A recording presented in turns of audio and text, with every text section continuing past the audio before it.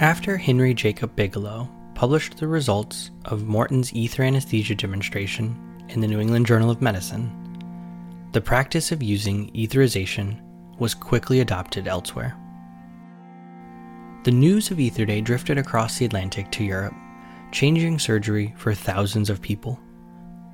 The innovation of anesthesia sparked a renaissance in medicine that led to rapid changes in surgery, from new tools for administering anesthesia to new techniques for preparing patients for their surgeries. Every element of surgery appeared ready for a change in the eyes of those innovators and pioneers. Even the use of ether as the anesthetic of choice was not immune. And the most ambitious of these trailblazers was James Young Simpson. Simpson was an obstetrician. In January of 1847, he was appointed to be one of Queen Victoria's surgeons. And by that time, he had already become consumed by the potential of inhalational anesthesia. He started using ether anesthesia to relieve pain during childbirth just weeks after the first demonstrations of it in London. But Simpson was unique in the early days of anesthesia use. As the rest of the world marveled at the success of ether anesthesia, he was determined to find its alternative. His reasons varied. He worried that ether was too smelly, that too much was needed to achieve the desired sedation, that it was too flammable in a time when candlelight was a common necessity for surgery. So Simpson set out to personally test a wide array of inhalational chemical agents in hopes of finding this new and better form of anesthesia. Every Thursday evening, beginning in the summer of 1847, Simpson and his fellow investigators would meet at his home to sit around his dining room table and inhale different chemical agents, all in the effort to find ether's replacement. I selected for experiment and have inhaled several chemical liquids of a more fragrant or agreeable odor, such as the chloride of hydrocarbon, acetone, nitrate of oxide of ethyl, benzene, the vapor of iodoform, etc.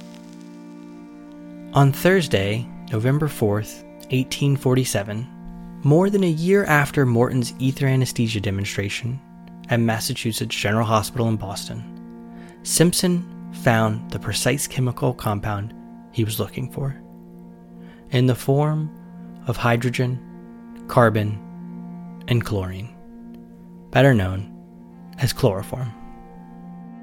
This discovery came after Simpson awoke from inhaling the compound to find himself lying under his dining room table, with one of his colleagues snoring loudly nearby, and another laying on his back, swinging his legs and feet violently in the air, apparently trying to destroy the dining room table above his head. This is far better and stronger than ether.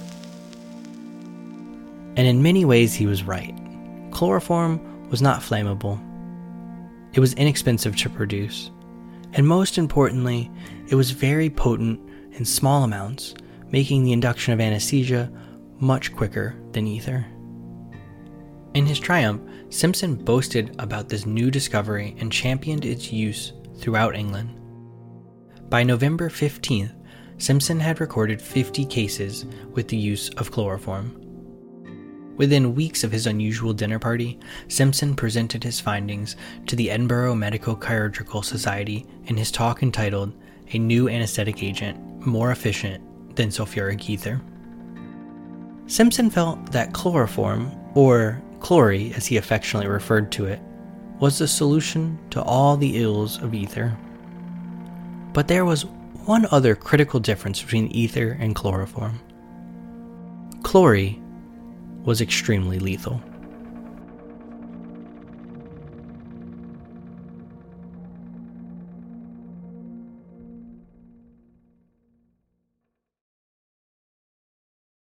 Discover breakthrough technology with Masimo Rainbow Pulse CO-oximetry, featuring SpHb non-invasive continuous hemoglobin monitoring and PVI, a non-invasive dynamic indicator of fluid responsiveness.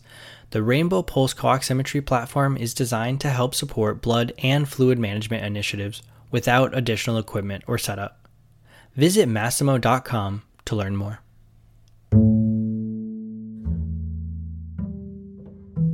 Hannah Greener was a 15-year-old girl who lived near Newcastle, England in 1847. Greener's life was not an easy one, partly because she was considered to be illegitimate, and partly because she suffered from a great deal of pain in both feet. In an effort to relieve her pain, she had to undergo procedures to remove the toenails on her big toes. In the fall of 1847, she was scheduled for a surgery on one of her toes. She went to the Newcastle upon Tyne Infirmary and was given ether only a year after its original demonstration in Boston. The procedure was a success. Greener felt no pain, but she did complain about feeling a heaviness in her head after the operation. She was scheduled for the second surgery on Friday, January 28, 1848, to remove the toenail on her other foot. The doctor, Thomas Nathaniel Megison, came to Greener's home to perform the procedure.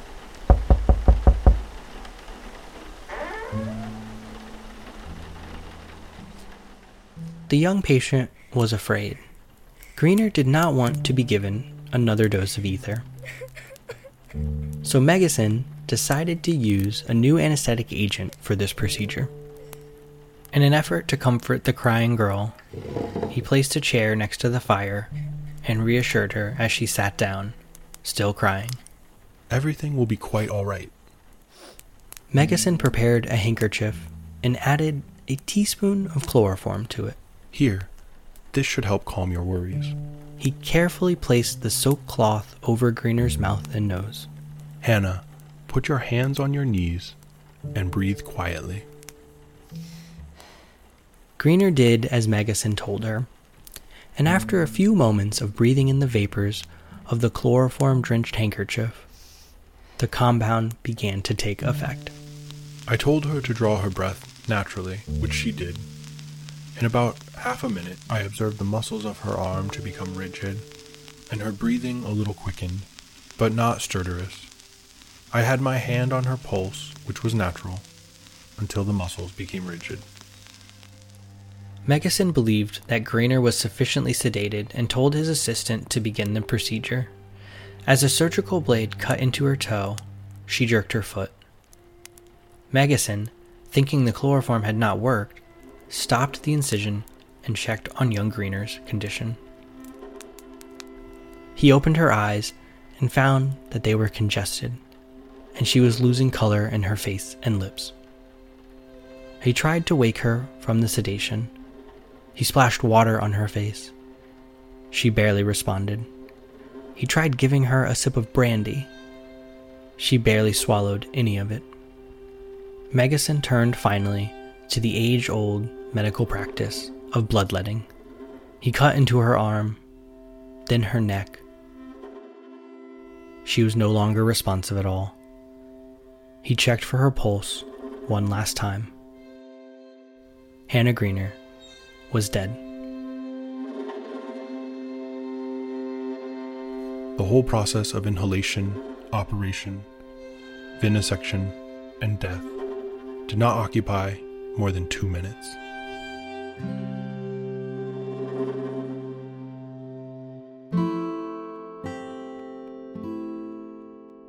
Almost immediately after Megison reported Greener's death, a formal investigation was opened to determine the true cause of her unexpected and untimely death.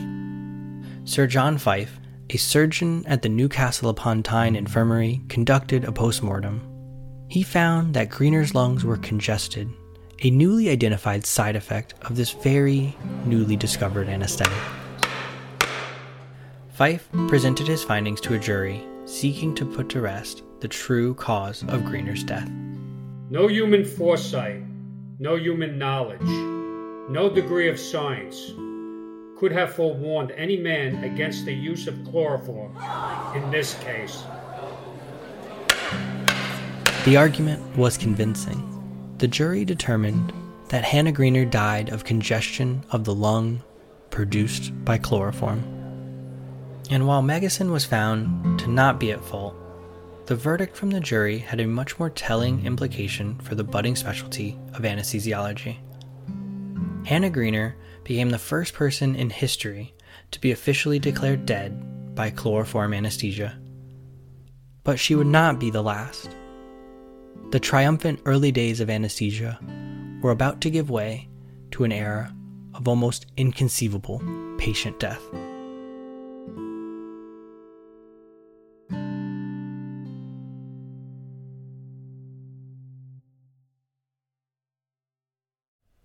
Breakthrough technology, breakthrough outcomes. A key study conducted at CHU Limoges Hospital in France demonstrated the value of implementing a hospital-wide, goal-directed therapy protocol for blood and fluid management using the Masimo Rainbow Pulse co-oximetry platform, showing a 33% reduction in 30-day post-surgical mortality. Visit Masimo.com to learn more.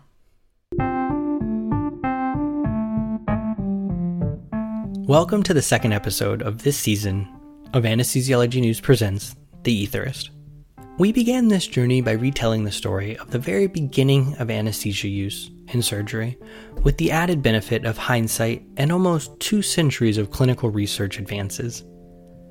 The story of ether anesthesia and chloroform are intertwined by timing and use, but their stories diverge considerably in those early years because of the striking ease of overdosing a patient with chloroform. For over a year, anesthesia providers used ether to ease pain in surgery. It might have seemed like a golden age in medicine was beginning for them.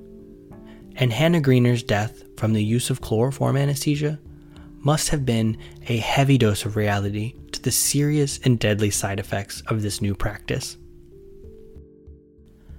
This season of The Aetherist is about revisiting the history of the specialty of anesthesiology and reimagining what happened in those early days based on what we know today. And we can't tell that story properly without diving into the dangers of the use of anesthesia. It is perhaps the most important piece of knowledge that we possess now, that those early pioneers were not sufficiently aware of at the time. So in this episode, we'll find out just how much innovators like Morton and Simpson really knew about how ether and chloroform affect a person's body and brain. I'm your host, Michael DePoe Wilson, and this is Anesthesiology News Presents The Aetherist, Season 3, Episode 2, The Dreadful Discovery of Chloroform. Sponsored by Masimo and Medtronic.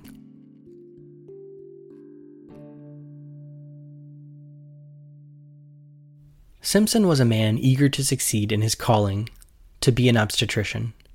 Though he might not have been aware of the very real danger of inhaling chloroform, he still risked his life in the pursuit of finding a better alternative to ether. In fact, like so many of his contemporaries, he was fond of self-experimentation, usually at night, aided exclusively by candlelight and self-determination. Simpson was not alone in his belief that the best available option was just past the horizon, though. In just a few short years, nearly half a dozen individuals had presented major scientific contributions to this new medical discipline. Long, Morton, Warren, Bigelow, and now Simpson. Yet somehow the discovery of these drugs, ether, chloroform, and even nitrous oxide, did not turn out to be a simple success. That is likely because of just how much those innovators didn't know about the world-changing discoveries they were making. But once those revelations were shared with the world, there was no turning back. When the story of ether, of course, migrated across the Atlantic, it took off around the world literally within 2 or 3 months. I mean, it was quite amazing. It was like a fire that scorched across Europe and down into Africa and across to Australia by all records. The first anesthetic was administered in 1846 of October. By July 1847, the first anesthetic was already administered in South Africa, as an example. So, it spread like wildfire. This is Dr. Berend Metz again. And the speed of adoption for ether anesthesia was remarkable even by today's standards. The only thing more amazing than the rapid adoption of ether, though, is how quickly Simpson was able to find an alternative to it. James Young Simpson was not enamored with ether. There were a few problems with ether. It was invariably nausea-provoking. People puked all over the place. It was explosive. It smelled terribly. And worst of all, it was invented in the United States by a lowly dentist. Of course, Simpson was an accomplished physician, and he was motivated to find the British alternative to ether. He was also immediately successful, and surgeons all across England started using Simpson's chloroform as their choice anesthetic. But there were some concerns that meant ether was still a common choice for surgery. But it wasn't uniform acceptance. There was a very accomplished surgeon in France, Velpeau, and he said, ether is wonderful and horrific, and chloroform is even more wonderful and even more horrific. So again, people realized that these were incredibly potent drugs. And this is Dr. Catherine McGoldrick again. Chloroform held a great deal of promise as an alternative to ether. But Simpson missed one crucial thing about this drug in his rush to find a new and supposedly better option for anesthesia. It was such an incredibly dangerous drug to use. And one of the problems with it was, which was not known at the time, was that what it did in the heart, it set up a person's heart to become arrhythmogenic. In other words, to fibrillate and cause a cardiac arrest as we would understand it now. And this is one of the problems with anesthetic agents, that anesthetic agents, volatile anesthetic agents, set up the heart for this fibrillation when there is a flood of catecholamines, epinephrine, noradrenaline in your body. Sadly, this is where Hannah Greener enters the story. Yeah, so Hannah Greener was particularly nervous about this next anesthetic. She'd had an anesthetic with ether about a month ago, but she puked so much that she was terrified and worried about giving the next anesthetic. But she needed this surgery because, of course, she had a septic toe. Of course, Megacin turned to chloroform for Greener's second operation with disastrous results.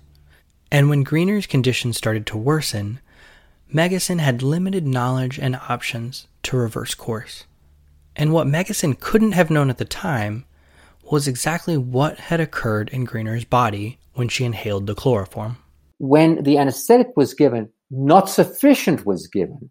And so she was light, and then when they made the surgical incision, a flood of catecholamines caused her heart to fibrillate, and that's why she died. But this would only be worked out 70 years later in animal experiments. The early days of anesthesia were full of trial and error, often at the expense of the patient, precisely because early anesthetists didn't know how much of an effect drugs like chloroform and ether had on the brain and body. So ether does not work very differently from sevoflurane today. So they're not different, except that sevoflurane is safer because it doesn't have as many side effects. But their mechanism of action is very likely to be very, very, very similar. All of those volatile anesthetics have similar effects. They just don't have the same toxic effects, you know. In the beginning of anesthesia care, the anesthetist knew these drugs had the desired effect. They even learned quickly how deadly these drugs could be. But as we revisit those events in the 1840s, the real story is identifying just how much they didn't know and appreciating how far we have come in the last 175 years.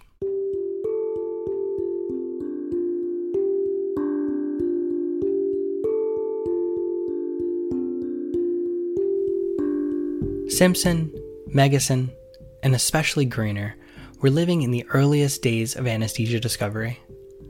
And they were experimenting with brand new drugs that few people had encountered before them.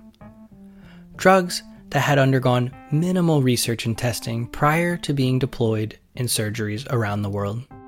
Yet, What started as the simple practice of applying a little ether or chlorine on a handkerchief has since become a robust and critical specialty in modern medicine.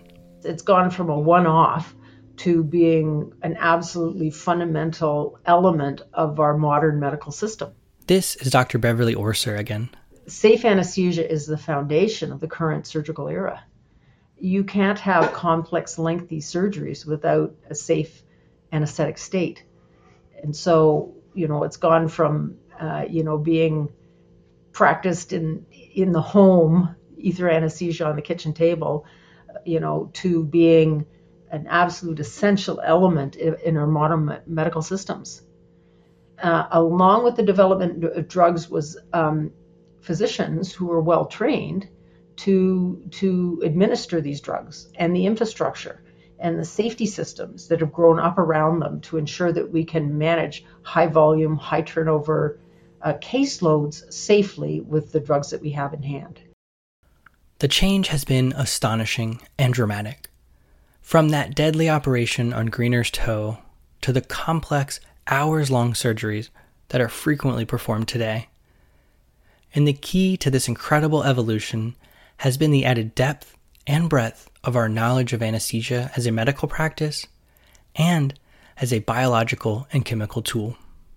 But then the question of when you give a drug and you see a behavioral change, like someone becomes unconscious. This is Dr. Emery Brown again. How did the drug do that? So trying to answer a specific question like that, where did it act in the brain of the central nervous system to somehow alter brain dynamics to generate a state of unconsciousness? And so that's the type of thing that we've been working on. And we've been doing this with models using human studies, non-human primates, rodents, as well as mathematical modeling. We have made major leaps in understanding more about these drugs, both clinically and scientifically. The nuances in understanding how chloroform affected Greener was likely lost on Megason during that fateful surgery, and many thousands of surgeries after that. Even now, we are still unlocking the true mechanisms of anesthetic drugs in the brain. Yeah, and I think there's one important point that I want to make in terms of thinking about the anesthetics currently, and that is, one kind of sort of back of the envelope way to summarize how to think about them. As I said,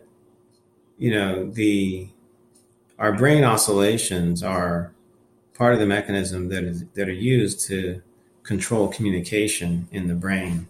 And they're basically currents. They're currents that are generated because the brain is this huge electrochemical process. And when these oscillations are within a certain range, they allow us the parts of our brain to communicate and carry out the normal functions that we typically do. Ether and chloroform were products of their time in many ways.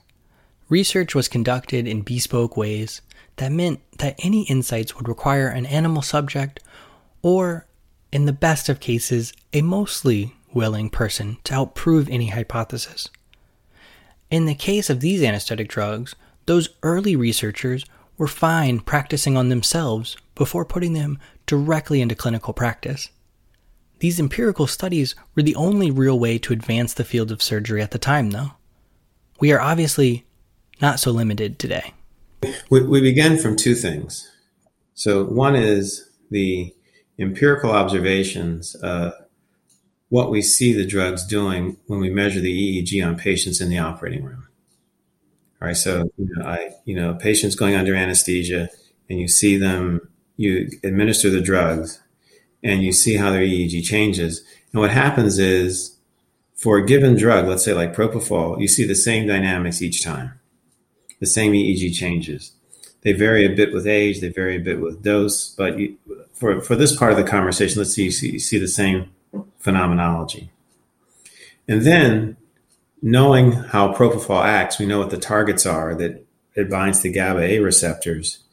We can draw out the anatomy of the brain and the central nervous system and say, where are those receptors and how are the parts of the brain where it's acting, how are they connected? So right there you have phenomenology, you have knowledge of neuroanatomy and physiology. And so the question is, how can you start putting those together? So those create very, very strong constraints on the problem and actually give you a lot of insight into how the drugs are working. Modern anesthesia research can approach these questions in multiple ways. Now, there are many options available to investigate drugs and their effects in the brain. Options that the early pioneers didn't have, which allow us to find mechanisms that Simpson and Morton could likely never have imagined. And I think one of the more recent observations was that the commonly used drugs we use every day have actions that persist long after they're eliminated.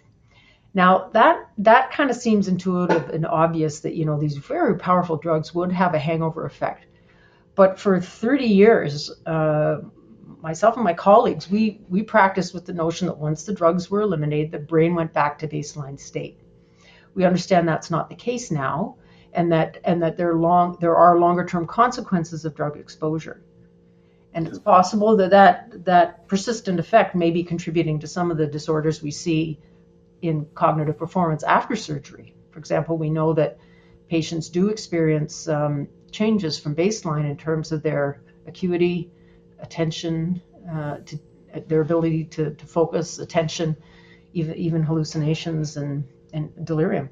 So that was really interesting that the commonly used drugs did have a hangover effect. Identifying this hangover effect has allowed us to target these issues for further research.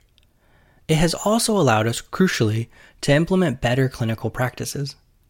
Instead of merely worrying about a patient feeling pain during surgery, we can now focus on brain health after surgery. We have brain health initiatives to encourage more awareness around a person's health beyond the surgical outcomes, and those recent advances are leading to major improvements in overall patient experience with anesthesia care. And that's not even the only place this research is improving experiences for patients. With a really important discovery that psychiatrists made about ketamine. So they learned that ketamine has antidepressant actions. And that was totally unexpected. And it's a very important observation because our treatments for depression are very limited. And they often require a long time to be effective in the time course of weeks. And ketamine was found to be a rapid active antidepressant. And that's really helped the psychiatrists, their armamentarium of drugs. But in terms of the conversation we're having today, that points to the notion that the drugs, the ketamine, which is an anesthetic, has longer term effects that last beyond the time course of the drug in the body. About 20 years ago, researchers found that anesthetic drugs have a hangover effect on patients. And that discovery, much like Morton's discovery of the use of ether, has led to far more advancement in the field in recent years. Okay, so way back when, we were studying the pharmacologic properties of a certain population of inhibitory receptors. So one of the way these drugs work is they increase inhibition in the brain by targeting the major inhibitory receptor, the GABA-A receptor. And we were trying to do detailed studies about how the drugs were changing the activity profile of these receptors. And we kept having this annoying noise in the background, this leak current that was contaminating our records. We couldn't get high quality recordings, and it wouldn't go away. And that's when we said, wait a minute, well, what is that noise? And it turned out that noise was a whole new population of anesthetic receptors that were being activated at low concentrations. And they were very unique. They had a very different pharmacology, and they were highly sensitive to anesthetic drugs. And we identified a whole new population of GABA-A receptors as anesthetic targets. And then we discovered that they have a different subunit composition, different pharmacology. And that discovery actually let us gain a better understanding that all those different behavioral endpoints are mediated by distinct receptor populations, distinct brain regions, because this particular receptor was very important for the memory blocking properties, not so much for immobilization. And so we can start to dissect out the various behavioral components and see that there are different populations that contribute to those behaviors. So that was another aha, that this particular receptor had a distinct role within that constellation of behaviors, which we call the anesthetic state. These are studies that the founders of anesthesia use would not have dreamed of running, and they represent something truly remarkable about this specialty and these fields of research. We have been using empirical data, sometimes exclusively, to drive innovation in anesthesiology. But new findings like these GABA A receptors are opening up whole new ideas about the kinds of drugs we can use to elicit the perfect effects in the brain for a specific patient. Where Morton and Simpson were using trial and error by sniffing vapors and observing the results, modern-day researchers like Dr. Orser and Dr. Brown are finding the receptors in the brain first and developing a knowledge base on how to target them specifically. It's honestly hard to articulate just how much distance exists between those two concepts. And of course, that's not where it stops. Researchers are also mapping the human brain in ways that could completely alter how we approach targeting those receptors altogether. We knew that the drugs were causing this persistent effect, and we tried to replicate it in the cell dish so that we could start to tease apart the mechanisms. We couldn't replicate it in neurons, and we tried until we realized, well, neurons don't live alone. They live with glial cells in the brain. And then we started co-culturing with the neurons and glia and discovered that we could replicate. And we've since learned, and this is one of our ahas, is the importance of glia, which are the predominant cell in the brain, previously thought to be the glue or the scaffolding. But we understand they play a very important biologic role now, but they're also important for anesthetic effects. The idea that glia were necessary to drive this persistent effect was an aha. And that's led us to, you start pulling the thread, that's led us to think, okay, what other role do glia play, given they're the predominant cell, in not only the persistent effects of the drugs, but the acute effects of the drugs. These advances are just starting to make it into everyday clinical use around the country, benefiting patients and all of the anesthesia providers using these tools that were initially developed some 175 years ago.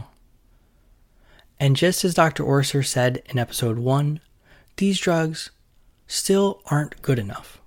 The researchers today, much like those researchers in the earliest years of anesthesia use, are preparing us for major developments and improvements in the practice of anesthesiology and medicine as a whole.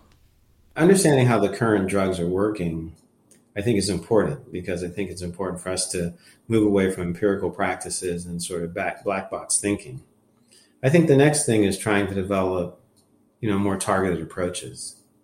You have side effects from anesthesia, nausea, vomiting, poor pain control, or, cognitive dysfunction, because the drugs are acting in places where they're not supposed to act. So if I could have an approaches which would just turn off very specific parts of the brain and we could turn them back on, that would be much more desirable.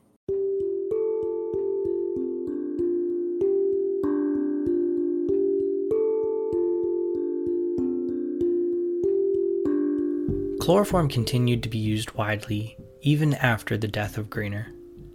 Many anesthesia providers preferred its benefits over ether, but patient deaths continued to rise along with its popularity. After Greener's death, surgeons continued to use chloroform with disastrous results. In fact, 15 years later, in 1863, 123 patients would be pronounced dead due to the use of chloroform anesthesia. Efforts were made to reverse this trend without success. In England, several decades later, in 1909, the number of deaths from chloroform would be greater than the number of murders. The potency of chloroform was a double-edged blade.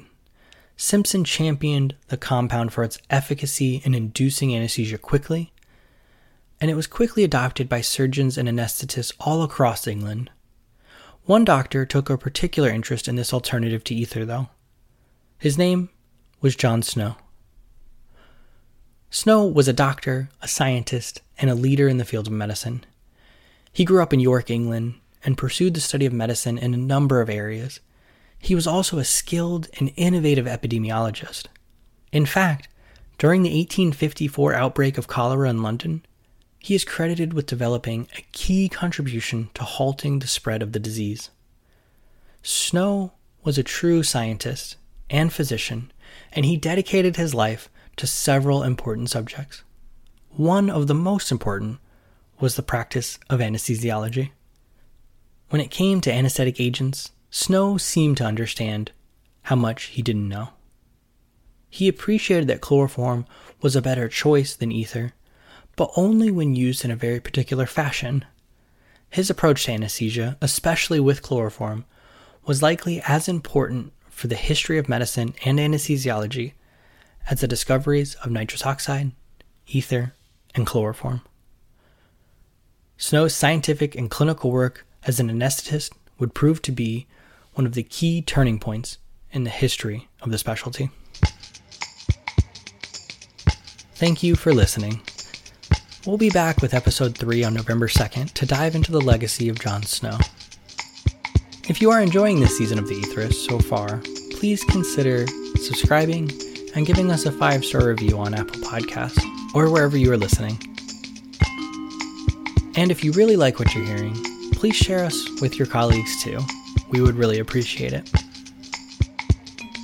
This season of The Aetherists was created by me, Michael DePoe Wilson, along with James Pruden, our editorial director. It was edited by Ken Christensen. Music comes from Blue Dot Studios. A special thank you to our wonderful voice actors, Craig Wilson and Martin Barbieri. The rest of our team includes Richard Tordo, Justin Kabak, Blake Dennis, Guangyi Chung, Sophia Lee, Betty Zong, Christian Janacone, Sam Steinfeld, and Lucia Scanlon, who all contributed greatly to the making of The Aetherist. And a special thank you to our sponsors, Massimo and Medtronic. Thanks for listening.